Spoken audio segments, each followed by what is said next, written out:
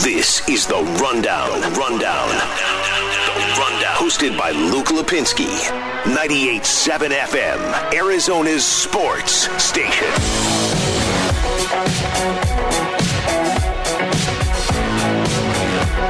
Live from the Auction Community Studio for the next 2 hours. Luke Lapinski here with you. Jesse Morrison behind the glass. Dancing, as always. And we got a lot to get into. This has to be the busiest summer of sports that I can remember. It's the Suns go on that run, it's over, and all of a sudden you've got training camp starting. The Cardinals' first preseason game is this Friday, and mixed in there, of course, you got the Olympics, you've got Summer League basketball, you've got the Major League Baseball trade deadline, the NBA draft. It has just been insanity in a good way. And, for a lot of people, football gets here for real when that first preseason game kicks off. And I get that there was the Hall of Fame game last week, and we'll get a little bit into that as well. But for the Cardinals, the first game is Friday against the Dallas Cowboys, who, by the way, are the Hard Knocks team. So we're going to see the Cardinals on, I would guess, what would that be, episode 2 of Hard Knocks? I think episode 1 is tomorrow. Probably episode 2, yeah, because episode 1 is tomorrow, and they'll do the recap of that wonderful Hall of Fame game. Did you watch that, Luke? I did. I told myself I wasn't going to watch much of it, and then I didn't watch the whole thing, but I watched a good chunk of the first quarter. It was some cruddy football. Yeah, I wanted to see how Najee Harris looked. And you can only take so much from a preseason game, but I did. Yeah, the Hall of Fame game. I mean, it's great. I watched more of the Hall of Fame induction yesterday. How about that? Than I did of the actual game. I looked at the videos on Instagram that the NFL posted. Gives me a little snippet of the good stuff. You get your highlights 4 seconds at a time. Such a Gen Zer. Cliff Kingsbury was asked today, do you plan on playing your starting quarterback Friday against Dallas? Playing Kyler at all Friday night? I do. Yes. Short and sweet. Enlightening. Yeah. But hey, look, I mean, he did. He got the point across. I would rather he gives us a 2-word answer that gives us a definitive answer than, some coaches will just talk and give you nothing. Also, an injury update from Cliff Kingsbury today. Christian Kirk should be back. I think there may be another. I'm not coming to it right now. Not AJ, no. Also from Cliff Kingsbury, what are you looking for in preseason game number 1 now that it is this week? Yeah, really want to get some of the new pieces working with some of the veteran guys that have been in this offense. Have a new center, have some new wideouts, have some new DBs, young linebackers, things, new D linemen. Really to get those guys meshing, just get a feel for each other, the speed of the game, and kind of go from there. Yeah, so just 3 preseason games this year for the Cardinals. Remember, it got shortened by 1. I still think they really probably only need 2. I know DJ Humphries was on with Burns and Gambo this afternoon. They asked him how he felt about the preseason. He was like, how about you ask me off the air? I'm pretty sure most veteran players don't feel like they need any. I definitely see the value in 1, and you could talk me into 2. 3 still seems like a little bit much, but either way, it's not like I'm not going to watch the games. It at least gives us a little bit of insight to some of the depth guys on this team. And honestly, some of the position battles, those typically play out during camp. They don't play out as much during the actual preseason games that as much as we maybe believe they do. But I want to see how these receivers look because to me, that's the biggest position battle to watch with this team. Kingsbury said there's not really one specific position battle he's looking at. I wouldn't say there's one in particular. I mean, there's, like I said, we run in a lot of competition. I feel like we drafted some quality players that have worked hard. That rookie class really worked hard, been on top of everything, and so anxious to just watch the preseason and see how it plays out. Yeah, I want to get one more here from Cliff talking about how much he's going to play his starters over these 3 games. We're still working through that. We're going to take it one game at a time and reevaluate and go from there, see what type of work we get. Not exactly sure how much those guys will play the first one, but I would expect most guys to get at least some action. Cardinals have Dallas Friday. They have Kansas City next Friday, and then New Orleans the following Saturday, August 28th. He dropped we're going to take it one game at a time, and we haven't even played one preseason game yet. That's got to be the earliest any coach has dropped that this year. I don't know. Dan Campbell for the Lions probably dropped it multiple times. I don't know. I haven't heard a lot of cliches from Dan Campbell. I've heard him talking about how he wants to release live jungle animals on the field. Didn't he want to bite someone's kneecaps? What do you mean wanted to? I'm sure he still does. Yeah. I'm sure that's how he goes through life. All right, so we'll get more into the Cardinals right now, though. It is time for the Rapid Reaction. The Rundown Rapid Reaction. Reacting to today's top 3 trending sports stories. Start with the Suns, a story that Gambo's been all over for a while now. Elfrid Payton is agreeing to a 1-year deal with the Suns, and Gambo says it's going to be for the veteran minimum. So the Suns add some depth. It's not like you're looking at Elfrid Payton and saying, okay, that guy's he's going to play a big role if the Suns get back to the title. He's going to be playing huge minutes in the playoffs. Ideally, he won't be, but you do need those depth guys to, especially next year, shorter off season, longer regular season, and the Suns coming off the run to the title. You may want to manage Chris Paul's minutes. I don't know if you're going to manage Devin Booker's. I don't know if he'll let you. I don't know if Chris Paul will let you either. But at least a little bit more depth there. A guy that is familiar to Suns fans a little bit. It's not like he played here for a long time, but also he played here a few years ago, which feels like 100 years ago right now with the Phoenix Suns. Also with the Suns, they played their Summer League opener last night and lost to the Lakers 73-72. Jalen Smith, though, a double-double. That's really all I don't want to say it's all you're paying attention to, but in terms of impact players for next year, that's clearly the main guy that you're looking at if you're a Suns fan. And some of the fans in attendance last night were James Jones, Devin Booker, and Chris Paul. I give Devin Booker a ton of credit getting there, not just because he's obviously a star player in this league. He doesn't have to go watch the rookies and a lot of guys that may never play in the NBA. But I'll switch to our next topic. He also just played in the gold medal game at the Olympics less than 48 hours earlier. So, Jesse, you asked me this before the show.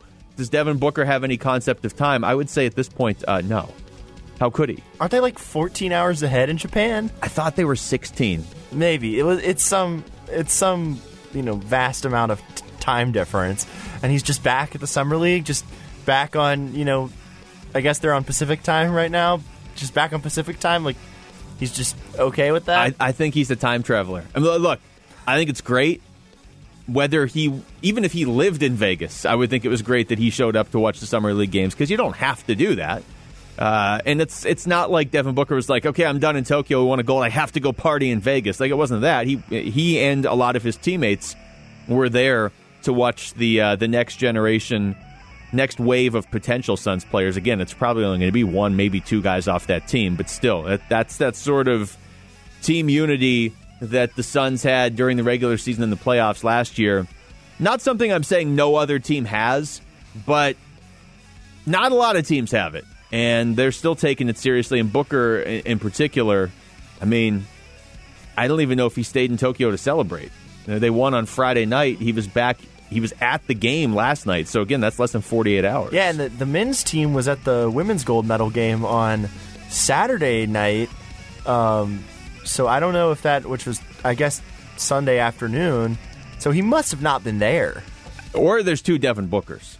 But if that's the case, we could have used both of them in Game 5 against the Bucks, for sure. Also, ASU football is starting up September 2nd. I want to get excited about it. I'm sure I will get more excited about it. We're going to hear from Stuart Mandel later on in the show, get his thoughts on the Pac-12 in general. But ASU puts two more assistants on paid leave, Prentice Gill and Chris Hawkins on paid leave. So that's three assistants now, I believe, on paid leave as the school deals with the NCAA investigation. I heard Burns and Gambo talking about this when I was here earlier, and they brought up the point that ASU hasn't been to the Rose Bowl in forever, and this is a team that could do it. Now, whether they pull it off or not remains to be seen. We've talked about this in the past, and they haven't. But in terms of just raw talent, top to bottom, we'll get more into this, I'm sure, in the coming weeks. But I mean, that running back group looked amazing last year with Rashad White and Trip Trianum, and you have Jaden Daniels. You've got okay receivers at least. I mean, with some upside. The defense should be loaded. This is a team that we should be absolutely hyped about, and yet here we are still talking about assistants going on paid leave and all this other stuff. And yeah, it's frustrating. In my opinion, the problem with this whole situation. And I love how Herm Edwards has tried to help, young coaches get in. But when you put too many young coaches on one staff, it's kind of a recipe for disaster. And that's kind of what happened here with these 3 assistant coaches that they put on paid administrative leave. They're all like 30 years old and younger, if I am right. And just, too much power, I think, in 2 young guys. We'll see. We'll see how it plays out. But certainly this should be a time to celebrate this upcoming season. And now it's, we still can if the season goes the way it really potentially could. But right now, there's all the buzz around the team is kind of tempered by that worry of if they do something amazing, is it going to retroactively get taken away? Is this kind of the team's last dance here for a little bit, and they're going to have to deal with other things, or is this stuff all just going to kind of blow over, and it is just going to be a couple assistants that get in trouble? No way to know yet, but certainly something to keep an eye on, because this is a team that should have pretty high expectations for this season. We come back, I want to get back into the Suns, the Summer League. What does James Jones want to see from this group that's playing in Vegas, specifically Jalen Smith? That's next. It's The Rundown with Luke Lapinski on 98.7 FM, Arizona's sports station.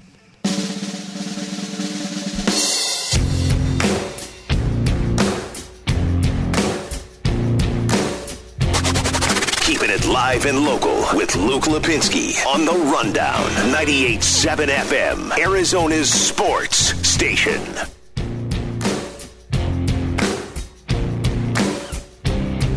Well, we got our first look at the Suns Summer League team last night in Vegas. The results of the actual games don't really matter.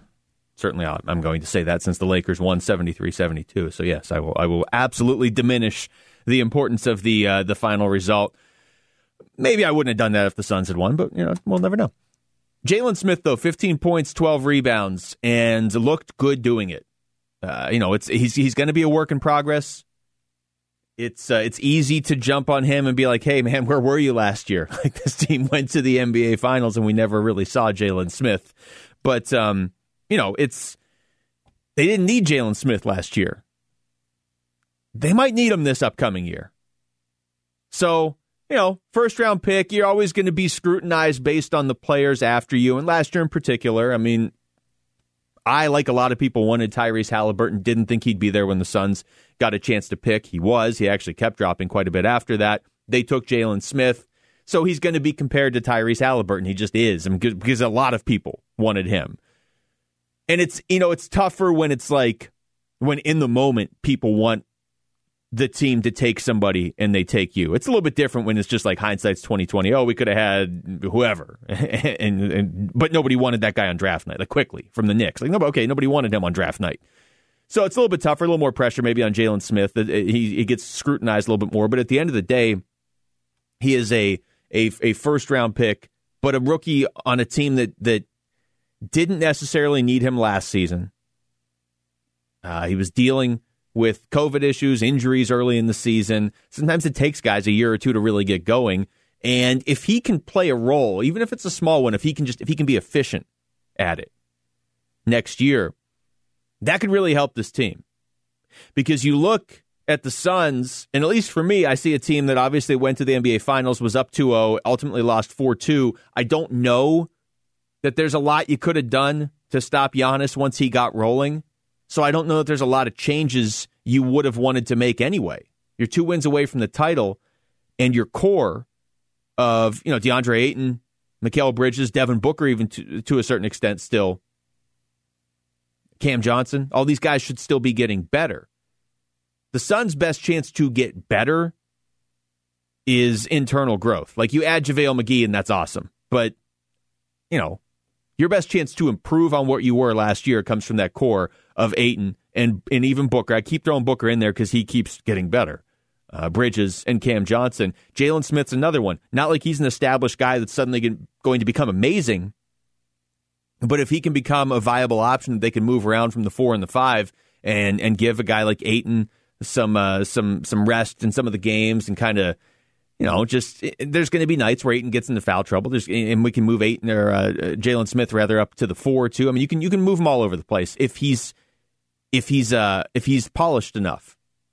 But it's tough for a rookie because on the one hand, or now a second year player, you want to go out there and contribute because you were a top 10 pick, but you're also on a team that just went to the NBA title. So if you're not contributing, if you're not being effective in your limited minutes, you're not going to play very much because obviously the Suns now have a very raised bar for what they are expecting this upcoming season. James Jones was asked, what is he expecting from Jalen Smith in the Summer League? To compete and play hard. This is the NBA. This is a league filled with the best players in the world, and the only way you get opportunities is you have to compete and earn it. And, for him, he stepped on the court with a team that was primed for playoff basketball. We had a deep run, and as a rookie, his learning curve was really, really steep. But we're excited about what he's done so far this summer, and I'm just looking at this as an opportunity for him to play. He didn't have Summer League last year. He didn't play much with us last year. So now he gets a chance to show everyone how much work he's put in. I think that's the important thing. Like, Jalen Smith may ultimately just be an okay player, or he, who knows? There may be players that got drafted behind him that are legitimately better than him, but I don't think we know anything yet. With no Summer League last year, with the weird start to the season, with his own individual tough start to the season with the injuries and the COVID stuff, and being a rookie on a team that suddenly was very good, I just don't think we really know anything about Jalen Smith yet, other than what we saw in college, what we saw in flashes, like very small flashes in very limited playing time with the Suns last year. I think we start to find out. It almost feels like his career is starting basically last night with the Suns, and they do play again tonight. They play the Jazz at 7:00, so I can keep an eye on that. More from James Jones. This is why you have to throw Booker into that core of young players that are still getting better, because even the GM believes, he's just getting going. Well, I tell people Devin's just getting started. They didn't get a chance to see him play at a high level. The team, we had our struggles as a franchise, and a lot of times he was a guy that was taken for granted. But he stepped up his game on both ends of the floor. I was thrilled seeing him compete defensively in Tokyo because that's a side of his game or part of his game that people will consider underrated. Yeah, we'll hopefully be able to get into that a little bit later on too. Just what that experience does for Devin Booker. Winning a gold medal. We joke about the fact he wins the gold medal on Friday night. Somehow he's here in the U.S. at a Suns Summer League game on Sunday night. But I do think that there is value to going and having that experience. As great as Devin Booker has been, we've never got to see him win anything. Like, we got to see him win important playoff series for the first time this past season. That was all within the last couple months. And now you look at the last couple months, you see Devin Booker make the playoffs for the first time. You see him win a playoff series for the first time. You see him go to the NBA Finals for the first time. But he doesn't get to win the title, and yet, and it's not the same, but at least a couple weeks later, he's winning gold on a team with Kevin Durant and Damian Lillard and Drew Holiday and some of these other guys at the Olympics. Like, that is still winning, and they had some adversity. I mean, he wasn't there for the preliminary losses, but, the loss in the opener to France made it tough even on Friday. The U.S. had some games where they were down by like double digits and they came back to win. So you get that experience of playing on a team where you're not the guy, which we've never really seen from Devin Booker in his NBA career. He's always had to be the guy. And we got to see Devin Booker fill other roles for Team USA and be a big part of why they won. I know he didn't have like an amazing stat line in the gold medal game, but he was clearly one of their three best players to get them to that game. And so I think that experience, obviously, if anything, it's going to make him better. One more from James Jones. He was asked where they stand with DeAndre Ayton's contract. He's our defensive anchor. He's our interior anchor. And I thought throughout the playoffs, especially early, he was our best player. We know Chris was out for some games. Devin had a couple off nights, but early and consistently, DeAndre was the most impactful player on the court. And so I'm excited for his growth, and we're looking forward to him taking another step next season. It'll be interesting to see if he gets an extension this summer. Luka got the Supermax rookie extension, 5 years, $207 million. That was earlier today.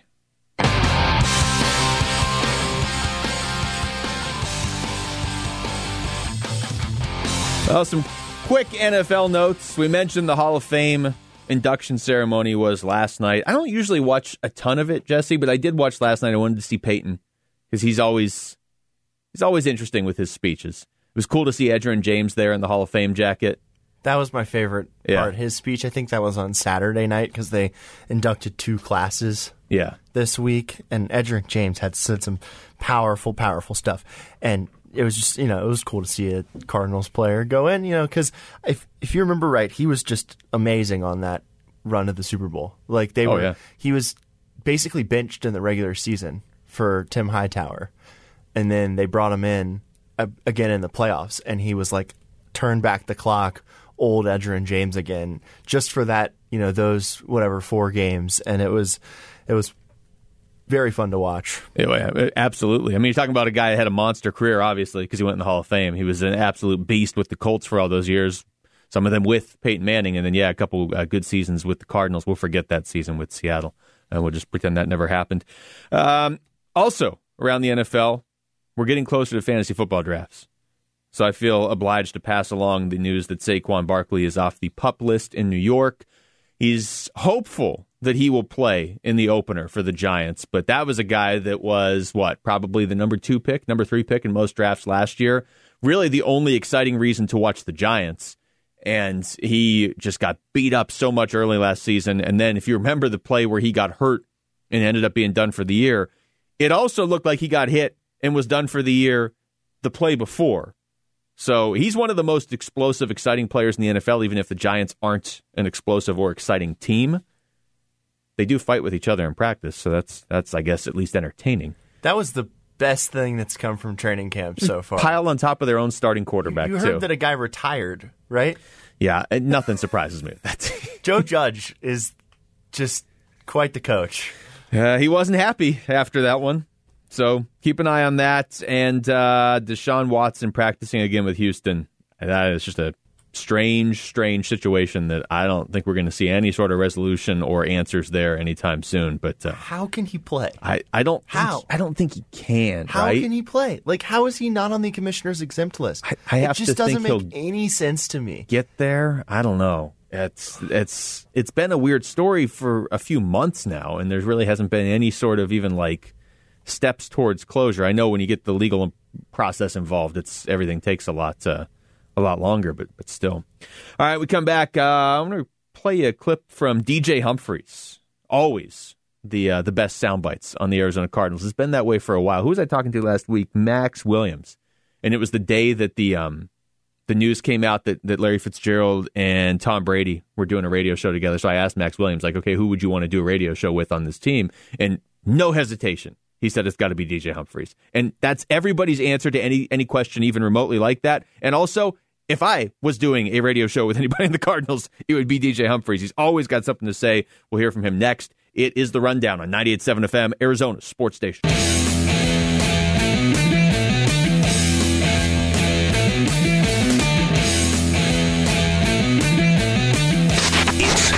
Rundown, 98.7 FM, Arizona's sports station. All right, welcome back to the show. DJ Humphries was on with Burns and Gambo this afternoon. They were out there at State Farm Stadium. Like I said, anytime DJ Humphries speaks, he is at the top of the list of Cardinals that you want to hear from just because he's always entertaining. Of course, we put all the interviews up on ArizonaSports.com. Here's a part of that interview right now. Practice just wrapped up for the day, live from State Farm Stadium as the Arizona Cardinals getting ready for their preseason opener coming up on Friday against the Dallas Cowboys. Cardinals are always really good to us when we're out here, and we appreciate them letting us have a conversation with DJ Humphries, who joins us here on the Burns and Gambo Show. We're upstairs in the press box. He's downstairs just off of the practice field, and he joins us here on the Burns and Gambo Show. DJ, man, how you doing? Thanks for coming back on the show. I'm good. How y'all doing, man? Man, last time I saw DJ, we were all walking in together. Him and Justin. We're going to the Suns game, going to check out the Phoenix Suns in the playoffs, and we ran into each other as we were walking in. You enjoy that Suns run? Man, boy, that night was probably one of the funnest fan experiences I've ever had. It's a pretty rarity that I get to be a fan in athletic settings, and that was like the first time I can recall it being that type of environment and being in there, man. That was crazy. I know a bunch of the guys on the Cardinals have been asked this, but I want to ask you, how, given what they did, talking about the Suns now, Was it an inspiration, or are you trying to kind of mimic their success this year? Is that something that I know there's a lot of basketball fans on the Cardinals team. Do you guys kind of look to them as, hey, if they did it, we can do it, sort of thing? I don't know about that injury. Like, if they can do it, we can do it. Injury. Those boys put their hard work in to get to where they wanted to. You know what I mean? They didn't just fall into that, but it definitely was inspiring to watch. To watch those guys go from what they were considered in the NFL, and then watching them, go to the finals. That was definitely impressive to watch. I'm a huge Chris Paul fan. I'm a Carolina guy. You know what I mean? So seeing him come to town and change the organization, that was huge to see. Okay, so was that, we were up here in the press box watching, was that you leading a happy birthday sing-along for Cliff Kingsbury at the end of that practice? Yes, we made the rookies sing happy birthday to Coach at the end of practice. So how old is Coach? Like 28 years old? Something like that, we're pretty much the same. Me and Coach are pretty much the same age. All right, let's start with a couple of different things. There's a lot of talk about the rookie Josh Jones. I heard a bunch of guys, I think even you talking about him. I mean, making that switch. He's going from maybe tackle to guard with a couple of guys out right now. I mean, what's it look like with him so far? It's been fun to watch. Josh is a high energy guy, and he takes everything in stride. He didn't poke his lip out one time. They asked him to move to guard. He was fired up and ready to move right in and do what he needed to do to handle that role. And that's always awesome to see coming from a young guy. He no ego involved at all. Just whatever he needs to do to help the team, he's willing to do it. So it's been fun to watch him take it seriously and get better at it every day too. Did I hear you say it's going from like writing with your left hand to writing with your right hand? Yeah, that's just moving from left tackle to right tackle. So I don't know what it feels like to even move from left tackle to right tackle, then inside to right guard. That's something that's completely different. I can't even explain that feeling for you. I've never had to go inside the box like that.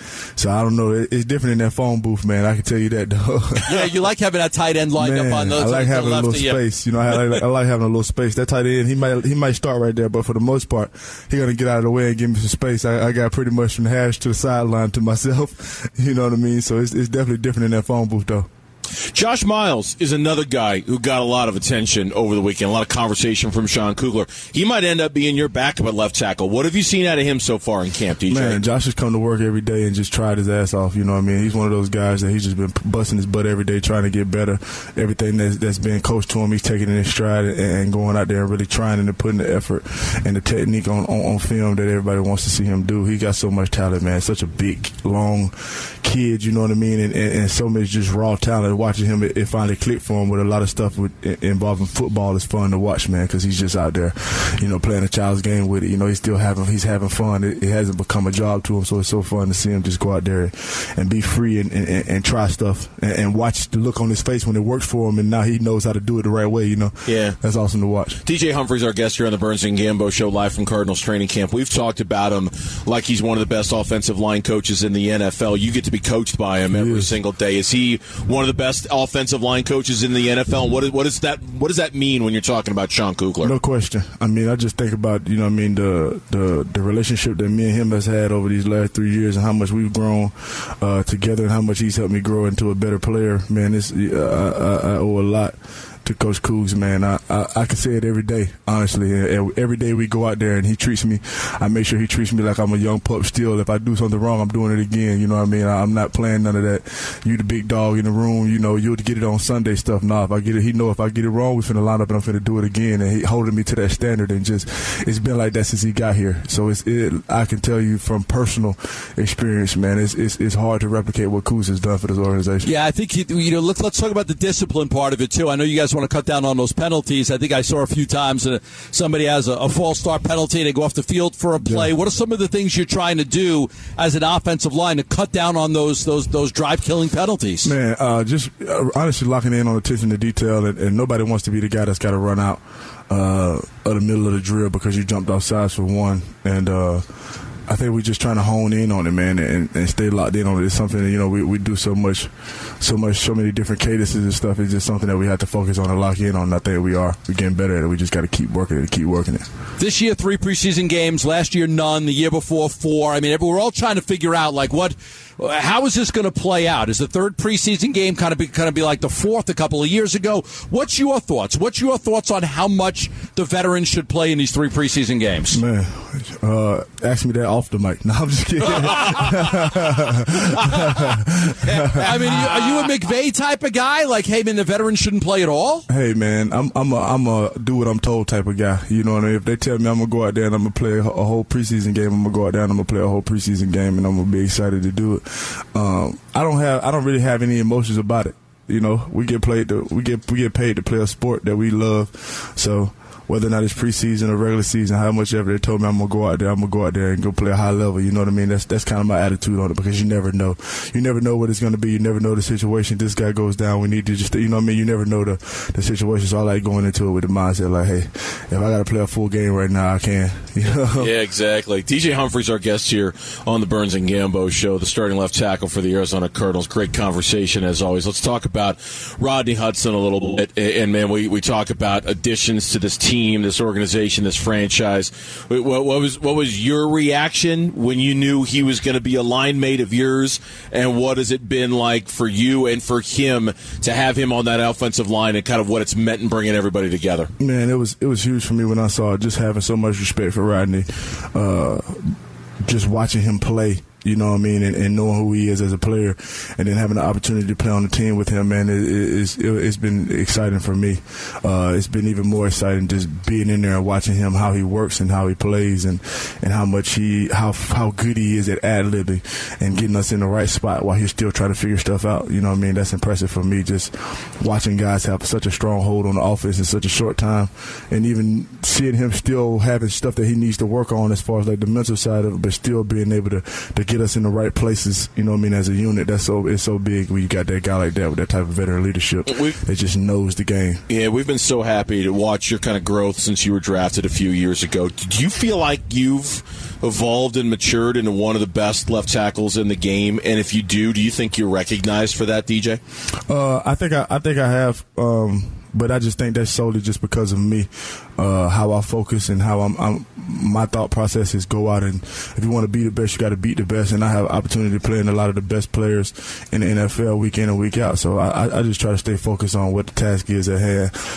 It's up to you guys and the fans to say who's the best and who's not. You know, we'll sit here and argue till we blue in the face about who's the best, because everybody got a different opinion about it. So I like to just go out there and focus on whatever my task is and block that in. For the most part, hey, if you don't tell me what to do, I'm going to block that in. You know what I mean? I just try to stay focused on that and let the chips fall where they may, and let the people say what they're going to say, you know? Look, I think it speaks for itself, man. I mean, every year you pencil you in at left tackle and you do a great job. So that speaks for itself. You're getting paid to play a game that you love, and they rewarded you with a great contract, and you're the left tackle every year, and we don't even think about that position of having to replace it because of how well you played. Let me ask you about the offense. Is this the most dynamic offense with Rondell, and then you've got A.J. Green, you've got Hop, you've got Chase, you've got Connor? Is this the most dynamic offense you've been a part of since you've been here? Definitely. When you look at it on paper, man, it's electric to see all those names listed across the board. You know what I mean? Like, thinking about having Chase Edmonds and James Conner in the backfield. You know, and they're thinking about the threat that D-Hop is their receiver, and then thinking about that you got A.J. Green on the opposite side. You know what I mean? And you put Christian Kirk in there, and you know, you Keyshawn in there, you sprinkle Rondell in there. It's like, defense is going to have to make a decision with a lot of these guys, and you have to respect that backfield. So it's become one of those things where it's like, you know, the offensive line, we got to make sure we're going out there and getting those guys the opportunity to be in a position to make plays for sure.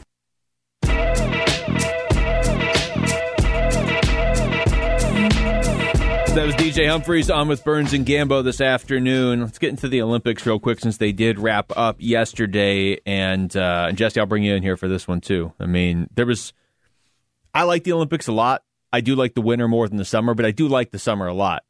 It felt like, with everything going on and no crowds at the events, it did feel like something was missing this year, didn't it? Like, there were some stories, but I feel like... I loved it. I was all in. Really? Like, honestly, the fans, no fans thing, the Olympics... I don't know if that was it. It just felt different. It did feel different just because of the masks and the COVID protocols, but I've gotten used to all that stuff over the past year or whatever, and, you know, I still thought the storylines were there. Like, I mean, the swimming was phenomenal. Caleb Dressel and Bobby Fink... I don't know if you watched him, and the Simone Biles storyline was interesting, and I loved watching the U.S. men's and women's basketball teams because, they both had their struggles, which normally doesn't happen with United States basketball, and it was nice to watch them win the gold medal. So, honestly, and the fans are just always kind of away at an Olympic event. Like, they're not, like, close up to the court or whatever, like they are in, a lot of, settings. So I was thoroughly enthralled, and I didn't think I would be, but I was. Yeah, I guess I maybe didn't get as caught up in the stories that I always do. Like, I always let myself get caught up in the stories of the Olympics. And like the Simone Biles one, like you said, was interesting, but also kind of tough. And like, I think a lot of people were expecting her to be the face of the Olympics for the U.S., and maybe she still was, but certainly not like she was 5 years ago.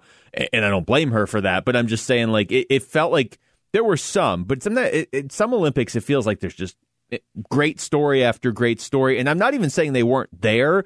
They just, I don't know. Maybe it's because it was spread out over like 9 different platforms. And maybe it's because I wasn't able to watch as much at night. I was watching a lot during the day when I was here. So I was getting all the like random events, which I do like a lot. And the summer has more of those than the winter. But I guess where I'm going with this is, to me, and you just touched on it, the men's and women's basketball was really the main story for the U.S. And it's always a big deal. Maybe it was a bigger deal this year because you have technically 2 sons on the men's team now with JaVale McGee, too. You had 3 members of the Phoenix Mercury on the women's team. They both won gold. Like you said, it was at times a dominant performance, but it wasn't as, like, there was more drama than there usually is. Sometimes it's just like, oh, yeah, U.S. men's basketball or women's basketball. They win by so much you don't even have to really watch. This year you had some Suns, you had some Mercury. I mean, you always do with Taurasi winning her 5th gold medal. That was one of the main storylines to me. But all in all, good. But it wasn't, I don't know, for some reason it was lacking like what it had in 2016. And maybe that's just my impression. I don't know. All right, when we come back, Hard Knocks starts tomorrow. The Dallas Cowboys are the team. We're each going to give you 5 teams that would be a lot more interesting than the Dallas Cowboys. Which teams have the top storylines in training camp heading into the preseason? That's next. It's The Rundown on 98.7 FM, Arizona Sports Station. The Rundown with Luke Lapinski. I've always heard you were very good guy. 98.7 FM, Arizona's sports station.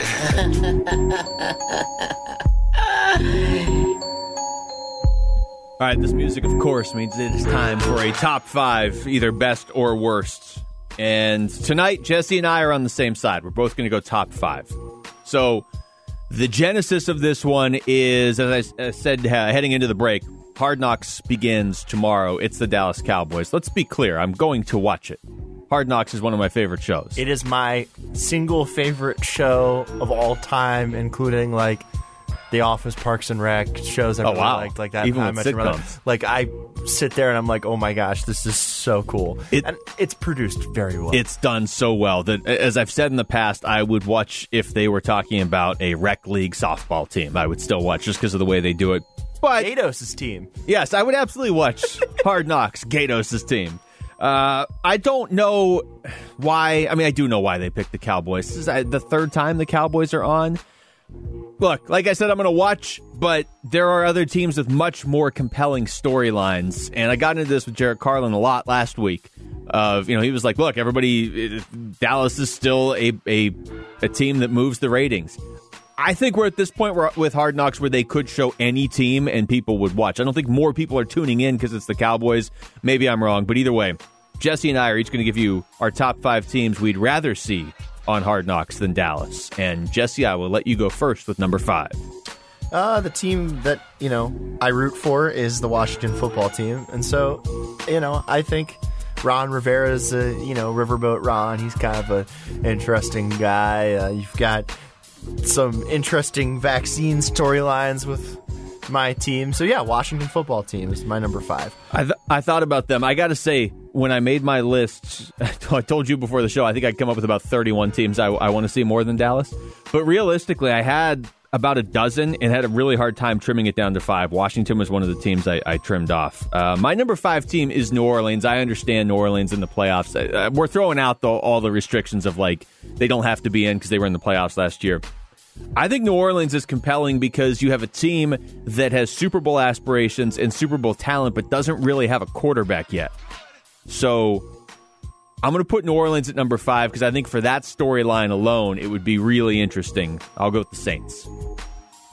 All right, my number 4 is Green Bay. I mean, they've had so many interesting storylines this offseason. Obviously Aaron Rodgers demanded a trade and then is back now. And you had some issues with Devontae Adams and him not really wanting to be there past maybe this season. And then, just Matt LaFleur is a young coach. And Green Bay is just an interesting place to go and do, journalism in, if you count Hard Knocks as journalism. They could do stuff on how, the town really is just basically the Packers and that's it. Because, I don't know if you know this, but the town just shuts completely down when there's a Packers game. Yeah, that tends to be how it works there. Green Bay was another team I had on my list that I ended up cutting just because I think I have Aaron Rodgers fatigue. But you're right. There's a lot of storylines there. It certainly would be a fun one to watch. I'm going back and forth on my number 4 one, and I'm actually going to switch it to Buffalo. Just because you could do some of those storylines. You know how they always kind of go out in the community during Hard Knocks and get a couple storylines either with fans or just you could make the fan base a character on the show. In addition to the fact that the Bills might win the Super Bowl this year, Josh Allen just got $250 million. Stephon Diggs got some personality. They've got some personalities on that team, and I think when you factor in the craziness of that fan base, especially now when they're all riled up because they think they might win the Super Bowl finally, either this year or next year or whatever, I think that would be a really fun team too.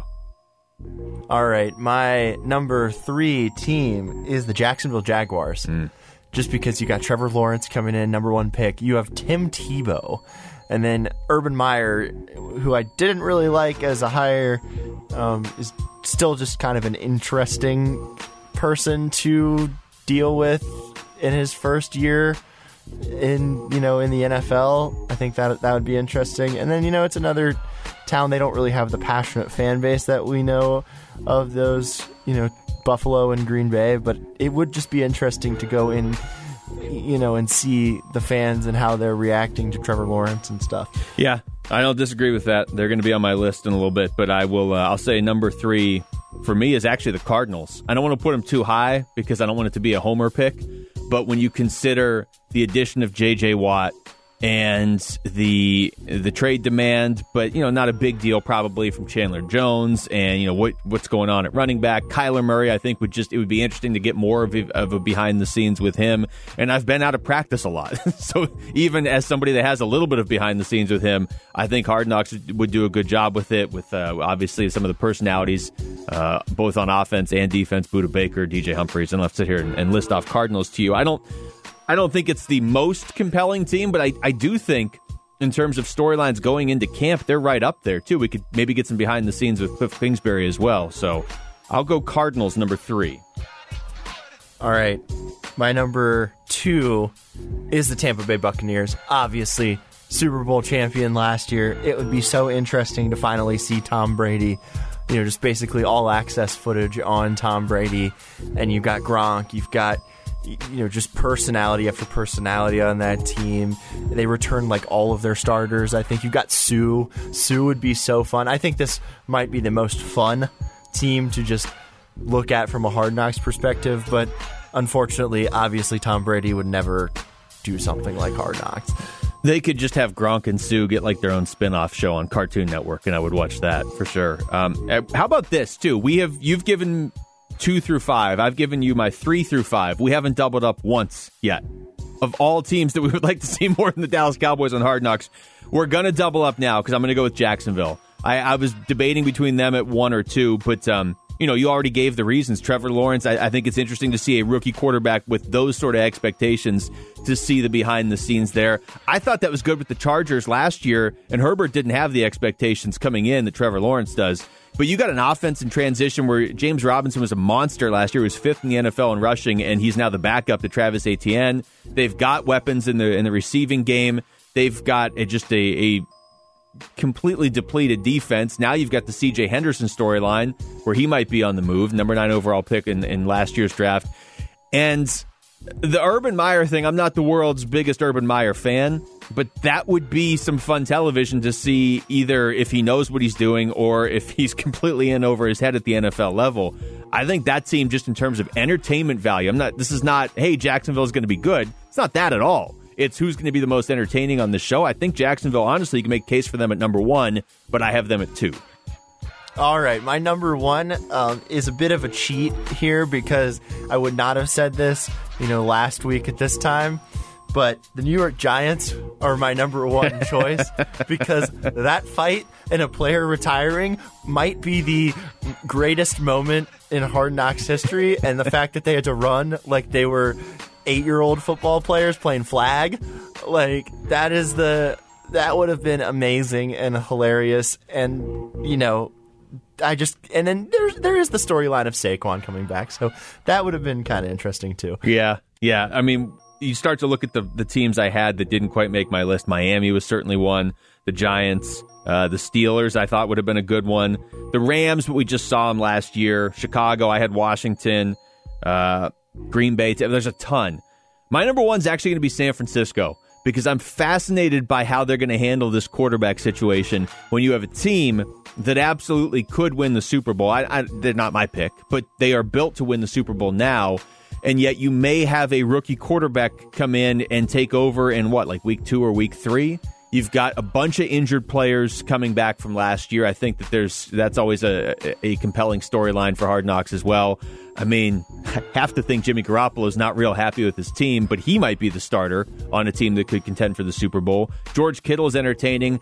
I'm not a Niners fan by any means. I don't like the Niners really, but I think they'd be a great team for this particular season. I'm surprised, really, they've never been on it before. Kittle would be my favorite. Yeah. That's the thing, right? You get into Hard Knocks no matter which team it is, and then you're kind of a fan of that team for 5 weeks before the season starts. The Browns season was the best. It was Devin Kajust in his, rock collection, right? I forgot about that. Rocks. Yeah. Then he got cut. Never heard from him again. Yeah, that's true. The story with his dad too. I loved that. That was great. That was good. Honestly, every season's been good, and this one will be too. But those are basically what we came up with. 9 teams between the two of us that might have had more compelling storylines than just going with the team with the star on the helmet. All right, we'll come back. Hour number 2 of the show begins with the reload. Next, it's the Rundown with Luke Lapinski on 98.7 FM, Arizona Sports Station. 98.7 FM, Arizona's sports station. The Rundown Reload. Rundown Reload.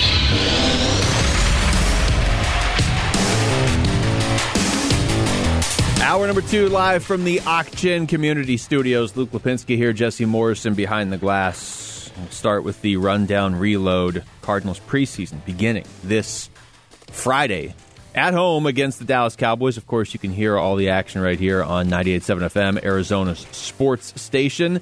Zaven Collins was asked today, what are you most excited about? His first NFL game. Yes, it's preseason, but still his first NFL game. Getting to go full go once again. If you think about it, for rookies, it's been a long process. Our last game was in December. We didn't do anything in the spring, and you've been busy since then dealing with NFL phone calls, NFL, all the pro day combine stuff. You get drafted, and then you're thrown, boom, immediately into learning something new. So finally to get back on that, what I call the football schedule, which how it's been the last 4 years, and get back into it now feels good. All right, so that is coming up on Friday. I got one more here from Zaven Collins because I just have to hear this clip. I haven't heard it yet. This is Isaiah Simmons called him a weirdo last week. So, those are your 2 starting inside linebackers. How did Zaven respond? I think he first described it to me as being a square, whatever that means. So that's what he described that as. So, he said my interviews. I was like, yeah, that was draft night, of course. You guys all saw that. That wasn't a proud moment either. But, no, me and Zay are good friends. We have dinners all the time together. We hang out as much as we can when we can. We're next to each other all the time in meeting rooms, film rooms. Especially now, we're with the team 24/7, have lunch, breakfast, dinner together all the time. And even the weekends, we're always together. So we're pretty good friends. That's not really a position battle since they've made it pretty clear they want Collins and Isaiah Simmons to start. But still, that's Collins is one of the guys to watch because depending who you talk to, he's playing the most important role on that defense, and he's doing it as a rookie. All right, Jesse's going to run us through the reload here. All right, Luke. So the Cardinals are also going to add a sports book to State Farm Stadium. What do you think about that? They're the first NFL team to do it. This is obviously happening all over the state. What the Suns have it, TPC Scottsdale has one, or they're going to have one too. They're going to be popping up all over the place. This is going to get crazy, just in the sense that something that seemed so, I don't want to say unlikely, because I think a lot of people have seen this coming for the last couple of years, but I mean, it's so different than what we had 2 years ago, 3 years ago, where, if you talked about betting on a game, it was like, I mean, especially in the NFL, a lot of people do it. I don't know why, because the NFL is so unpredictable, but a lot of people like to give their money away on the NFL. I know a lot of people that do. But 2 years ago, it was like unheard of that you'd be able to do it unless you were in Vegas or finding some shady way to do it. Now it's like, I'll just go downstairs and bet on the game. The only concern I have, and people should be able to do whatever they want with their money, the only concern I have is if they allow you to bet on the game that's right in front of you. You know what I mean? Just, I wonder what that does for a crowd, where you have some fans that were kind of neutral anyway, and they bet on the other team because they think that gives them a better chance to win, so then they're cheering for the other team even though they don't dislike the home team. Like, I like my crowd to be Cardinals fans, or if there's Seahawks fans there, then those two fans arguing, not just neutral fans who happen to randomly bet on the Seahawks turning on the Cardinals. I don't know how they're going to regulate that, or if they're even going to, but I'm totally fine with this. Come on, punt inside of the 20. Yeah, Come on, prop bet. The most random things. Yeah, exactly. That stuff's going to happen. So I wonder if they're going to limit it where you can't bet like specifically on the Cardinals there. I don't know. I've heard rumors of that with some of the other ones, but we'll see. Either way, it's going to be so different than what we had up until now. All right. Our second story, Suns Summer League, about to start their second game. We had a big performance from Jalen Smith yesterday, double-double in his Summer League debut.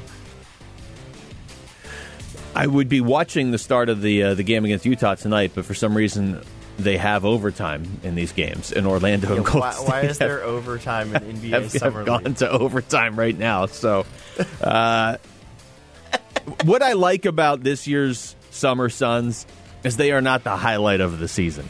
Whereas in years past, it was like, all right, let's all get in on Jalen LeCue because he's going to save this team. Like, nothing against Jalen LeCue, but your Summer League team is supposed to be, hey, let's see how Jalen Smith does. He might carve out 10 to 15 minutes on the bench this year and give this team that almost won a title last year a nice jolt. That's what this is about. I mean, you can very clearly hone in on Jalen Smith. You can watch the other players certainly too, but Jalen Smith is definitely the guy you're watching. But the Suns aren't it's not if Jalen Smith doesn't look great in Summer League, the actual season is ruined. We don't have that, and we don't have to convince ourselves, hey, Jalen Smith's going to save this team. It's Jalen Smith might be able to provide a boost, help this young core develop even more versatility, and so you have something to watch. I don't know what you're going to have to watch next year in Summer League. In theory, it's going to be a bunch of guys that don't play for the Suns, but whatever, that's next year's problem. But you have something to watch, but it's also, it's not the end of the world for the actual team if the Summer League team isn't good. And like I said, at least this isn't the highlight, because for a lot of times there, it was like, I'd rather watch Summer League and go to Vegas than watch the Suns in March. The amount of people at this game is astounding for Summer League. People like going to Vegas. It's just got to be the Vegas thing. All right, the number 3 story here is ASU has put 2 more football assistants on paid leave. That would be, or administrative leave. That would be defensive backs coach Chris Hawkins and wide receivers coach Prentice Gill. 2 guys very involved in the recruiting at Arizona State. Yeah, not great. This is a season that we should all be looking forward to, and you still can, but it's got that cloud hanging over it. For me, if you listen to the show the last couple years, 2 years ago in the 2019 season where the Sun Devils got off to a pretty good start, they were 5-1. They had that win over Michigan State. They were going into that Utah game. They were 5-1. Even back then, my whole focus was on the 2020 season, because that's the year where you have Jaden Daniels with some experience. You've got Merlin Robertson and more experience on that young but talented defense. 2019 was fine. You go 8-5, okay, whatever. You beat Florida State in the Tony the Tiger Sun Bowl, but obviously last season was cut way short, so that was a huge disappointment for reasons that didn't even really take place on the field. The USC game was frustrating, but even if they won that, they would have gone 3-1 instead of 2-2. But now this season, like everything from last season, you kind of, if you're a Sun Devil fan, you were like, okay, we'll just roll this over to 2021. You're still going to have Jaden Daniels. That backfield looks really good. You've got some other weapons on offense. The defense could be it has the upside to be the best in the Pac-12. You got to put it together. That stuff's all true, but now there's just that cloud hanging over it. And the more coaches that go on paid administrative leave, that's never a good sign. The number 4 story is the Olympics. We had the United States winning the most gold medals. They passed China yesterday at the last second, basically, with the amount of gold medals. And Diana Taurasi and Brittany Griner and Skylar Diggins-Smith were part of the women's team that won on Saturday for basketball, and on Friday with men's basketball, Devin Booker was part of that gold medal. So big representation from the Phoenix sports teams. Yeah, it was pretty cool to see that. You always have Diana Taurasi there for the women's team. She's got 5 gold medals now, so that's a constant in the Olympics. But cool to see the Mercury have 3 players there. Cool to see the Suns have Devin Booker there, and then also sign JaVale McGee while he was there. And look, McGee didn't play that big of a role. But we talked about this a lot last week when I was in on Bickley and Murata. It's one thing for Devin Booker to go there and to be on. It's not a dream team, I wouldn't say anymore, but it's a pretty loaded team. It'd be one thing for him to go there and get that experience and play 10, 12 minutes a night and be on this team, and that's cool. It's another thing where he goes there and he's a major reason they won the gold medal. I know in the actual gold medal game he didn't have like an amazing stat line. Actually got into a little bit of foul trouble against France, but for him to go and be such a big part of that to get to that point. Like him and Drew Holiday stepped in right off the plane, basically, and if they didn't, I don't know if the U.S. would have won that gold medal. Would have a hard time with Australia even. And but Booker and Drew Holiday were huge parts of it. Obviously, Kevin Durant leading the way, and they got some help from other guys. But just a cool story for Valley sports fans because you get to see Booker get more recognition. But also, he wasn't just a cheerleader on the bench. He did a lot of different things that we don't even necessarily see him called on to do with the Suns. All right, Luke, our final story of the reload is the D-backs. They got one. They won on Friday against the Padres and then lost twice. And they released Josh Reddick today. Woo. I know that last one hurts you. I know you're a big Josh Reddick fan. I'm a huge Josh Reddick fan. He made me so happy this year. Woo. I was standing next to you when they signed him originally, and you were possibly more excited than Josh Reddick was at the time. Probably. But yeah, he's they have let him go. So the D-backs get 1 out of 3, like you said, against San Diego over the weekend. Off tonight, they will start a series in San Francisco tomorrow. Zach Gallen against Alex Wood. It's just a 2-game series. Merrill Kelly will face Kevin Gossman, so they get 2 of San Francisco's better pitchers. It's fine. They'll play them like 5 times next week, too. I think. So this will be, they played San Francisco last week. This will be 6 out of 9 games against San Francisco. They only have them 3 more times all season, believe it or not. No. Yeah, I mean, that can't be right. They've played them 38 times They're just going to figure out an off day to just play anyway. Just to catch up. Just like, to catch like up 2 on old friends. Yeah, on last year's games that they didn't play because it was only a 60-game season. Yeah, they got to make those up. Bring back the rosters, too. And then they get back to San Diego after here, but against the Padres. So they will, at that point, have played 7 of 9 against the Padres. They're in a nice stretch here where they play 13 games against just the Giants and the Padres. So, sand teams. Yes. You got San Diego, you got San Francisco. All the sand teams. So far, they're 2-5 in this stretch. But I know I give you a lot of credit for keeping it together after they've let Josh Reddick go. I know that hurt you. I'm just trying to survive. Just fight through it, man. You're fight tough. through You're it. tough. All right, we come back. I'm going to get back into Cardinals training camp preseason starting up on Friday. We'll talk to Darren Urban next. It is The Rundown with Luke Lapinski on 98.7 FM, Arizona Sports Station. The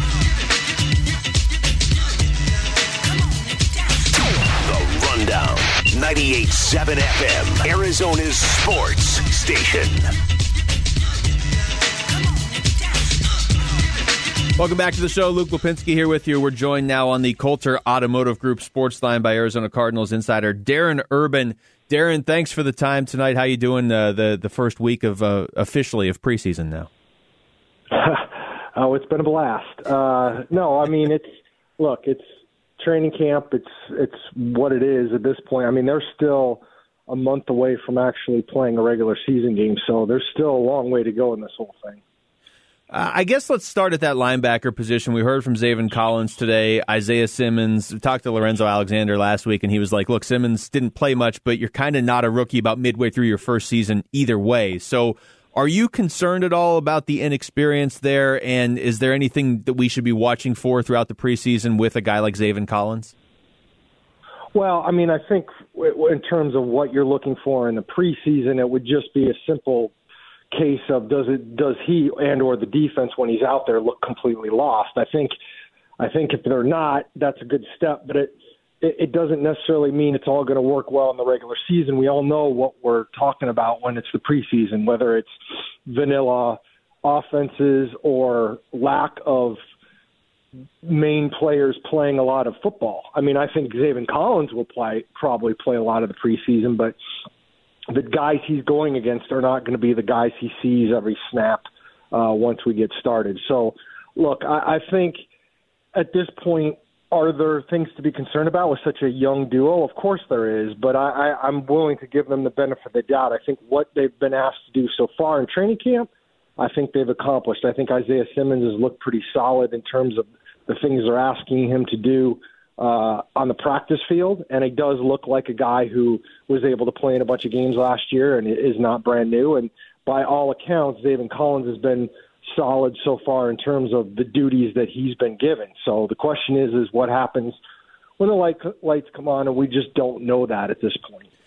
Well, that was their first-round pick. Rondale Moore's second-round pick, and you always have a couple of these guys that generate a lot of hype at training camp before the games actually begin for real. But he's been impressive, at least on the videos we've seen. You tweeted one out last week. I mean, he looks every bit the part of a second-rounder before the actual games have started. How much of that hype do you believe is real? Like, how exciting is this guy to watch? Well, I mean, you can see why they like him, and you can see the things that he might be able to do. But it's funny when you talk about the hype. At one point, I had a fan start talking in one of my mailbags on the website, was asking a question and basically saying like it was fact that, okay, you've got Hopkins and Green, and then your number 3 receiver is Moore, and then you have Kirk, and that's just not how it's going to be. I mean, I think Christian Kirk is your number 3, and I don't think there's any chance of that changing. And then Rondale Moore is going to fit in where he fits in. Now, I think if he does the things they expect him to do, he can be a weapon on the offense. But to think that this guy is going to go out and get 80 catches or all of a sudden be this gigantic statistical bomb all of a sudden in this offense, I don't see that happening. Not right away, and not with the other guys they have. But I do think you can see his determination. You can see that how he would be able to overcome his size with his lower body and the way he moves in space inside. There's everything that you see there you got to like about it. But how, again, that translates and how he deals with teams being ready to stop him is a whole different deal. Talking to Darren Urban, Arizona Cardinals insider. Darren, the guy getting Rondale Moore the ball, of course, Kyler Murray, who was generating MVP buzz in the first half of last season for whatever that's ultimately worth. He said something in the offseason that at least caught my attention of when he was asked about what he needs to be better at this season or where he wants to improve. He said leadership. Is that something that you think we'll be able to see during games, or is that more something that will happen just sort of behind the scenes? I think it's tough to really get a good handle on leadership when you're not in the mix of who's being led and who's doing the leading. I mean, I think we can make some guesses once in a while by what we see on the field or on the sideline, but ultimately I think that's a really harsh way to judge it, or it's a harsh prism to look at it through, because you don't know the circumstance. You don't know what's going on. You don't know what's happening, and you don't know what's going to happen after the fact. You know, if he gets in somebody's face and it looks like they're having a fight, but they make up 5 minutes later and the cameras don't manage to catch it, I mean, that just changes the whole equation. So I do think leadership is something that Kyler is continually to work on. His personality is such that I think he fits as a fantastic leader in terms of being driven to want to win games and being a very good football player. I don't think his personality per se is a great leader at this point. I mean, he tends to, want to do things more on his own, and that there's nothing wrong with that. But again, as you grow and mature, you figure out the things that you have to do for the football team. And I think everybody has done that. I mean, even somebody like Larry Fitzgerald, when he first got in this league, he was as far from a leader as you could get. And he learned. He learned over the years what it meant to be a leader in the wide receiver room or to be a captain on the offense. And it's more than just performing well. And, you got to give these guys a chance to figure that out. On that offensive line, I mean, it's tough to be an offensive line expert unless you played on the offensive line or you're there and seeing the ins and outs every day. I think most Cardinals fans are aware Rodney Hudson was a pretty big pickup. But in terms of what he can do for this offense, where do you see him potentially benefiting this team the most? I think ultimately, we can talk about the leadership or whatever, but I wasn't that worried about that line in terms of the leadership. I love the fact that there's a veteran that's in front of Kyler and not necessarily somebody like Mason Cole, who nothing wrong with it, but he was as relatively inexperienced as Kyler was, and he was trying to learn the position and trying to get better at it. Here now you have Rodney Hudson, who is a former Pro Bowler, who's really good at the position anyways, has a lot of experience, and knows what he's doing. And I just think ultimately that to be able to anchor that middle and just play really good football, whether it's making sure the protection calls are right before the play or blocking once the snap is made, I think it's a pretty basic, straightforward. That's why Rodney Hudson is so good. It's the, with all due respect to Mason Cole, it's the basic bottom line idea where you took a player and you put a better player in there, a much better player, and that usually translates ultimately on the field. I'm trying to do this whole interview without asking about Larry Fitzgerald because I'm sure everybody is doing that consistently. So I'll go back to one of the other receivers you mentioned, Christian Kirk. And, he hasn't been bad by any means to start his career, but it seems like they still are expecting more from him. If he doesn't have a breakout year this year, I mean, is it possible this would be his last year with the Cardinals? Well, I mean, it's his last year of his contract, and he'll be a free agent. And, yeah, I mean, once you get to this point, the team is going to have to make a decision. Do we want to keep him around or do we move on to somebody else? And, I love Christian. I think he's good in the locker room. I think he's talented, and I think he's been able to perform when he's out there. But you're right. I think they expect more. And those are the decisions that have to be made when you talk about giving a guy another contract. So I think we'll have to see. It's a big year for him. But I'll be honest, Luke, I could go down this roster and there's a ton of guys who are in the who will be free agents after this season that have a lot on the line. It's kind of where we are in the NFL and kind of way how Steve Keim has been operated. But, Kirk is on the last year of his deal. Chase Edmonds is on the last year of his deal. There's multiple guys that have signed one-year contracts. I mean, it's just there's a lot for everybody, and the fact that it's dovetailing with this idea that it feels like, whether you ask coaches or players especially, or just the general vibe that this is kind of a playoff or bust kind of season, it kind of all dovetails like that. You can find his stuff on ArizonaCardinals.com. Darren Urban, always great to talk to you, man. Thanks for the time tonight. Enjoy the rest of camp in the preseason, all right? Thanks, Luke. Thanks a lot. That's Darren Urban joining us on the Coulter Automotive Group Sports Line. Coulter Cadillac Tempe. Experience the difference at CoulterCadillacTempe.com. When we come back, we will get back into the Phoenix Suns and their Summer League game last night, and they've already got one set for tonight as well. It is The Rundown with Luke Lapinski on 98.7 FM, Arizona Sports Station.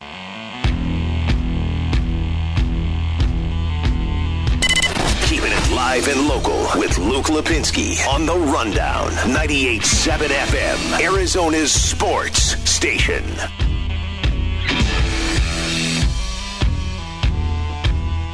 All right, they are just getting started from Vegas. Suns and Jazz. Suns going with the same starting lineup from last night in this one. It is 0-0. They pushed the start back because Golden State and Orlando felt the need to go to overtime in a Summer League game. Suns lost last night 73-72, but the story, of course, was Jalen Smith and his teammates on the NBA team there to support him. He was asked about it afterwards. It was fun. Pretty much everybody knows, Phoenix, the Suns organization is like one big family, and they pretty much told us that they was all coming out here to support me and Ty and the rest of the team. But pretty much it was fun because, obviously me and Ty watched them all year, clapping them on the bench, and right. The sideline for us, it was amazing. Yeah, Jalen Smith went out there, had the double-double last night against the Lakers, and we talked about it earlier, but Chris Paul was there, James Jones was there, Devin Booker was there, among others. Booker in particular, it's going to be a big deal when Devin Booker's there. It's going to be a big deal when Chris Paul is just hanging out watching Summer League too. But specifically with Booker because he flew around the planet to get there. So that shows commitment after playing through the playoffs, getting his nose busted, still playing through the playoffs, getting his nose busted a lot more after that, immediately getting on a plane to go to Tokyo, winning a gold medal with Team USA, and then immediately jumping on a plane, missing the closing ceremonies and all that to come back and watch the Summer Suns against the Lakers in Vegas last night. So that's that family atmosphere that Jalen Smith is talking about. It's been there. It's been there with this team really since Monty Williams got here, I would say. It became very obvious in the bubble last season before they went out and got Chris Paul and added Jay Crowder and everything.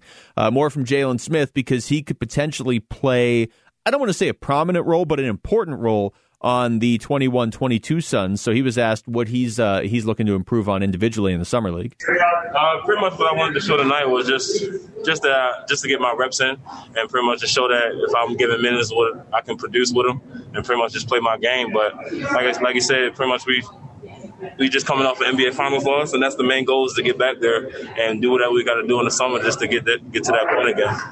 Yeah, he's certainly the guy that all eyes are going to be on with this team. Mentioned it earlier. You don't want the Summer League to be the height or the highlight, I guess, of your team's year. You'd like to have the actual regular season and playoffs and maybe even NBA Finals be the highlight, and that certainly was the case for the Suns. But there's some importance to these, not the results, but just to the actual performance of mainly Jalen Smith. James Jones was asked what he's expecting from his top 10 pick from last year's draft. To compete and play hard. This is the NBA. This is a league filled with the best players in the world, and the only way you get opportunities is you have to compete and earn it. And for him, he stepped on the court with a team that was primed for playoff basketball. We had a deep run, and as a rookie, his learning curve was really, really steep. But we're excited about what he's done so far this summer, and I'm just looking at this as an opportunity for him to play. He didn't have Summer League last year. He didn't play much with us last year. So now he gets a chance to show everyone how much work he's put in. Yeah, so you've got that storyline certainly in Summer League. You also have the re-signing of Chris Paul, the re-signing of Cameron Payne. It's been a busy offseason. The offseason only started, 2 weeks ago? But it's been a busy offseason for the Suns, and we got to hear from James Jones last night what it means to be able to bring Chris Paul back. Our offseason consisted of getting Chris back and then figuring the rest out after that. What he's meant to this franchise and what he's meant to this team in the last 6 to 9 months is immeasurable. So we're excited to have him back in the fold and looking forward to continuing our progress this season. I tell you what, that is refreshingly simple. What did your offseason look like? Okay, well, it meant let's get Chris Paul signed, and then everything else happens after that. That's what every Suns fan, everybody that watched this team, we all had the same thought, right? I like that James Jones doesn't overcomplicate things or try to be he probably is the smartest guy in the room when it comes to basketball 99.9% of the time, but he doesn't have to go out of his way to go over the top and try to show that he's the smartest guy. And, let's try something complicated, and we're going to mix things up this year, and none of that. He's his last 2 drafts, not this one with the trade for Landry Shamet, but the draft of Jalen Smith and the drafting and moving around of Cam Johnson, those were a little unorthodox. But I think we would agree the Cam Johnson one's working out. There's still upside there, and the jury's still out on Jalen Smith. But the other stuff, in terms of, hey, you can get Chris Paul last year, and you have to trade a fan favorite in Kelly Oubre, and you've got to commit to a player that's At 36, yeah, you do it because it's the smart move. The guy's going to the Hall of Fame, and he was really good the previous year. What's your priority this offseason? Bring back Chris Paul. Like, no mincing words, no going out and trying to make things more complicated than they have to be. You just go out there and do what you need to do because you want to run it back with this team. You almost just won the NBA title a couple weeks ago. He was also asked about the cast that Chris Paul was wearing in the crowd last night. I mean, when you get old, man, things start hurting. Okay. And sometimes, Father Time, you can't heal. You go and clean it up. So, I mean, for Chris, it was just something minor. Okay.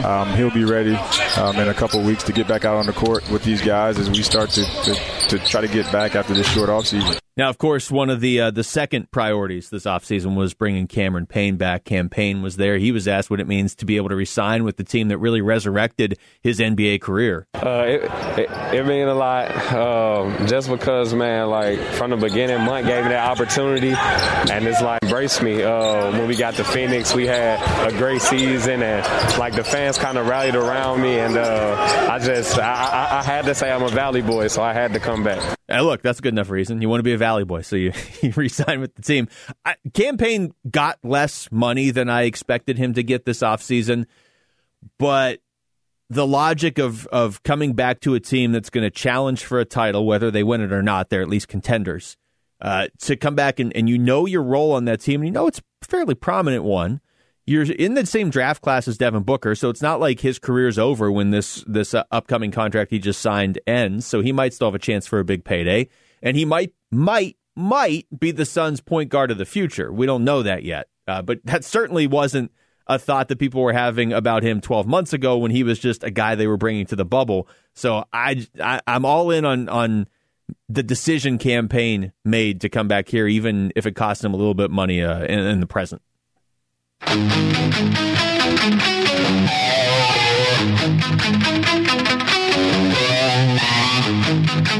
right, Jesse, we're going to play a game here. You ready? I have a bunch of Byron Murphy audio, but for some reason the description of the audio didn't load, so I'm just going to play random Byron Murphy clips and we can react to them, okay? I have the time of each one, but I don't know what he's talking about. Great. But he spoke today. I think it's actually from Burns and Gambo, isn't it? We'll find out. Here we go. Here's clip one. Oh, he's good. He's good to go. Yes, sir. He's ready. Okay. Malcolm just funny, like I said. Yeah, we still, we're a little worried when we saw that. With him not, you go first team against first team, he wasn't out there, so he's good to go. Oh yeah, he's good to go. All right. So that is from Burns and Gambo this afternoon. They were talking about Malcolm Butler, who wasn't on the field a ton today. So glad there was a Malcolm in there. Yeah. Otherwise, we would have not known who that was unless you were at practice. Were you at practice today? I wasn't at practice today, but I knew about the Malcolm Butler stuff, so I could have pieced that one together. Here, this is going to be. We should just play this game every night on the show. Just context clues. Here's another one. Byron, you got to live on the edge, Jesse. This is Byron Murphy again with Burns and Gambo. Yes, sir. Definitely looking forward to this season. Just being a better player, better person overall. And like I said, I'm trying to carry that last year onto my shoulder and just be better every single day. So this year, I'm just taking it day by day and trying to get better every single day. Well, the day by day, that's already permeated. There were a lot of cliches there. Yeah, that was some audio we probably wouldn't have played. that could have been from whenever. But here's more from Byron Murphy. And look, this guy's going to play a huge role on this team. Like, we all got a scare today when Malcolm Butler wasn't out there for a little bit. And it's like, okay, well, if Malcolm Butler's not out there, they're screwed. But same with Byron Murphy. You got to have him out there. When people say the Cardinals' secondary is thin, it's not really that the safety position is thin. It's more that the corner position is thin. And when they say it's thin, that's more so behind Malcolm Butler and Byron Murphy and Robert Elfrid if he's healthy. But here's more from Murphy. I'd never, take anything for granted. So, I'm just very thankful that I was being able to go out there and play my game. Like they said, it was kind of me being thrown in the fire, but, that's what I came to the league for, and I thought I was ready for. So once that situation happened, I just know how to take it on and just do my best. But now that I look back at it, rookie year was, like I said, it was me getting thrown into the fire. I would take it every single day, thankful for it. And now to this day, I'm kind of glad I took that many reps just to know, I can see a lot of stuff pretty much faster. All right, I think I can piece this one together because he's going to be asked to do a lot this season with no Patrick Peterson. And his rookie year, he was asked to do a lot at the start because Patrick Peterson was suspended. I like this. This is translating random audio. I think we got time for one more. This one could be literally about anything. It's at the end of the interview. Just me growing up and being from Arizona, as someone I looked up to. Had an opportunity to play along him, play aside of him, but he had to do his best for him. That's my brother to this day. It's always going to be that for life. But he had to take care of his business, and I got to take care of mine. So with the separate, it does kind of feel a little weird, but that's how things go. It's the NFL, it's a business, so he got to do what's right for him. So it's time for me to take that step. All right, that one's easy. That's Patrick Peterson. Patrick Peterson. Yeah, this is like Cardinals Jeopardy here. We should get Aaron Rodgers in here to host for a little bit. Except he's busy now because he's not the host. Suddenly back on the Packers. The producer of the show is becoming the host. Yeah, that's odd. All right, we come back. We'll wrap up the show. We'll hear from Stuart Mandel, his thoughts on where things are going in college football, the Pac-12, ASU, everything. That's next. It's The Rundown with Luke Lapinski on 98.7 FM, Arizona Sports Station.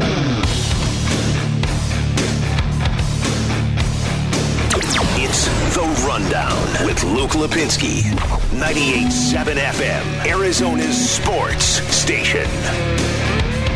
All right, final segment of the show.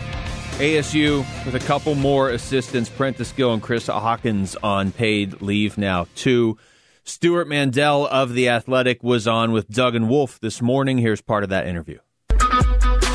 The plan has been to talk a lot of Cardinals today as the red and white practice was on Saturday, and we've done a lot of that. And then there was breaking news today that kind of changed our game plan a little bit, and that breaking news is that the number is now up to 3. Wide receiver coach Prentice Gill, defensive backs coach Chris Hawkins, both put on paid administrative leave, so that becomes the second and third assistant coaches for ASU that are now on leave. And whenever there's breaking college football news, it's always good to try to get the preeminent writer of college football to call into the Doug and Wolf show. And Stuart Mandel of The Athletic said, sure, I'll come on. And first of all, Stuart, how's the family? I haven't talked to you in a while. Everybody good?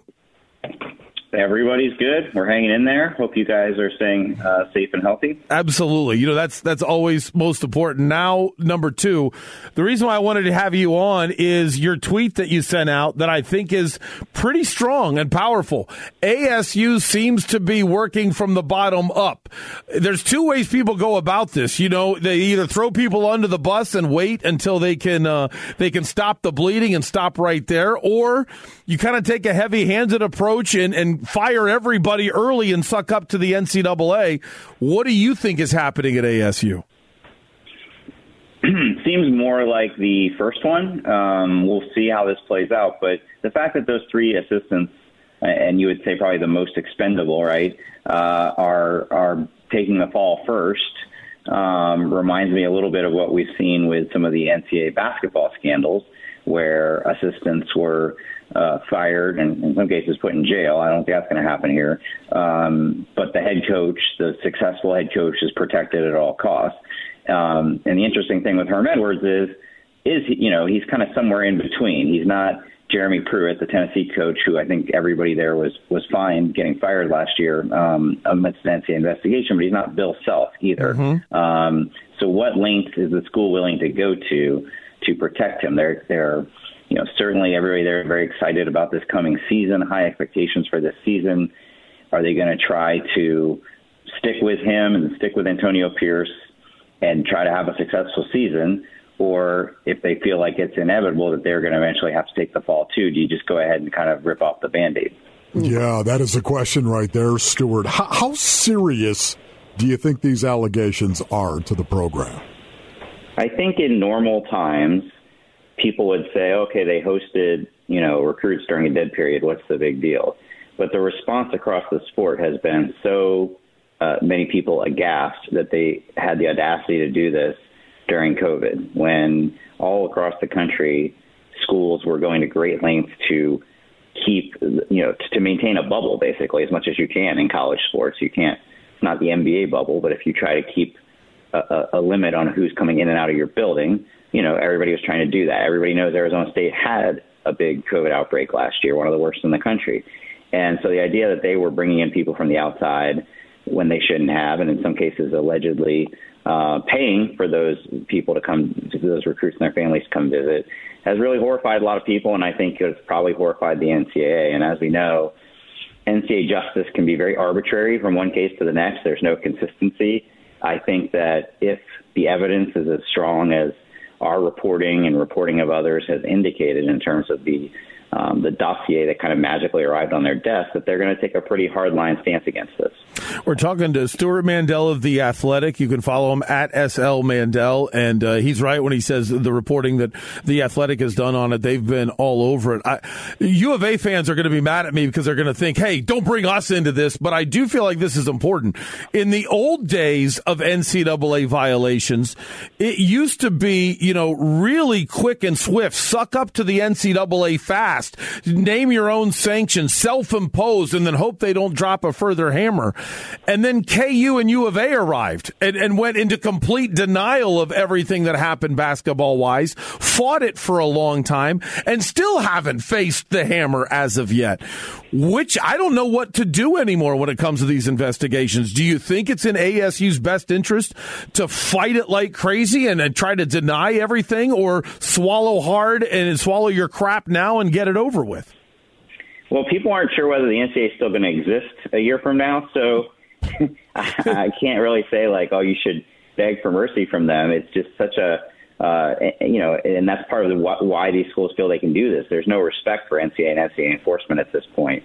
I think the turning point was actually the UNC academic fraud, which was just the most blatant case you could probably have. 18 years of players signing up for fake classes and being steered to these classes that didn't exist, and they had all the evidence, and the school lawyered its way out of it, and they weren't punished at all. And I think when people around the sport saw that, they said, well, why should we just kind of sit back and let them give us sanctions? We should do the same thing. Again, I just say it's a question of how important is Herm Edwards to Arizona State. We know how important Bill Self is to Kansas. We know how important Sean Miller was to Arizona until he stopped winning as much. How important is Herm Edwards to Arizona State? I know it's very important to Ray Anderson, who really went out on a limb in hiring him in the first place. That's for their leaders to decide. Stuart, who do you think is going to be the governing body of college football in 3 years? What do you think I was kidding before. It's still going to be the NCAA, but the NCAA themselves, Mark Emmert himself, is calling a constitutional convention, and I just love that they're calling it that, in November, for them to rewrite their bylaws and basically de-emphasize the NCAA and try to make this more of to have more of the major policies be decided at the school and conference level. And that's a direct response to the Supreme Court in the Alston case coming out and just hammering the NCAA's entire model. So I don't think the NCAA is going away, but I think it's going to look a lot different a couple years from now. Boy, that makes a lot of sense. As someone who has been covering college sports as long as you have, but is not a native Arizonan, and so you can look at this objectively, is this a big deal? Because for me, I am still in shock that David Shaw spoke on the record. I've never heard of any investigation into any college athletics team where coaches are actually going on the record to talk about a situation at another school. Is this a big deal for ASU? Yeah, that's exactly the same observation I had when this stuff started breaking. Everybody had no, usually there's this code of silence among people around the rest of the sport. The people like David Shaw, rival athletic directors, went on the record with their disapproval before, long before we even know whether the NCAA is going to be able to confirm all of this. We've been told that, there's a lot of disgruntled former staffers there who are lining up to talk to the NCAA. Usually you keep your mouth shut. So, it speaks to what I said earlier. I just think this did not happen in a vacuum. These are not run-of-the-mill recruiting violations. It was breaking this dead period that the whole sport had to observe for 15 months in the name of health and safety. And violating that the way they are alleged to have done is what's turned this into such a big deal. Yeah, it's Stuart Mandel of The Athletic on with Doug and Wolf this morning. Again, full interviews are always up on ArizonaSports.com. It's going to do it for us here tonight. Thanks to Darren Urban for joining us. Thanks to Jesse Morrison behind the glass. I'm Luke Lapinski. It's been The Rundown on 98.7 FM, Arizona Sports Station.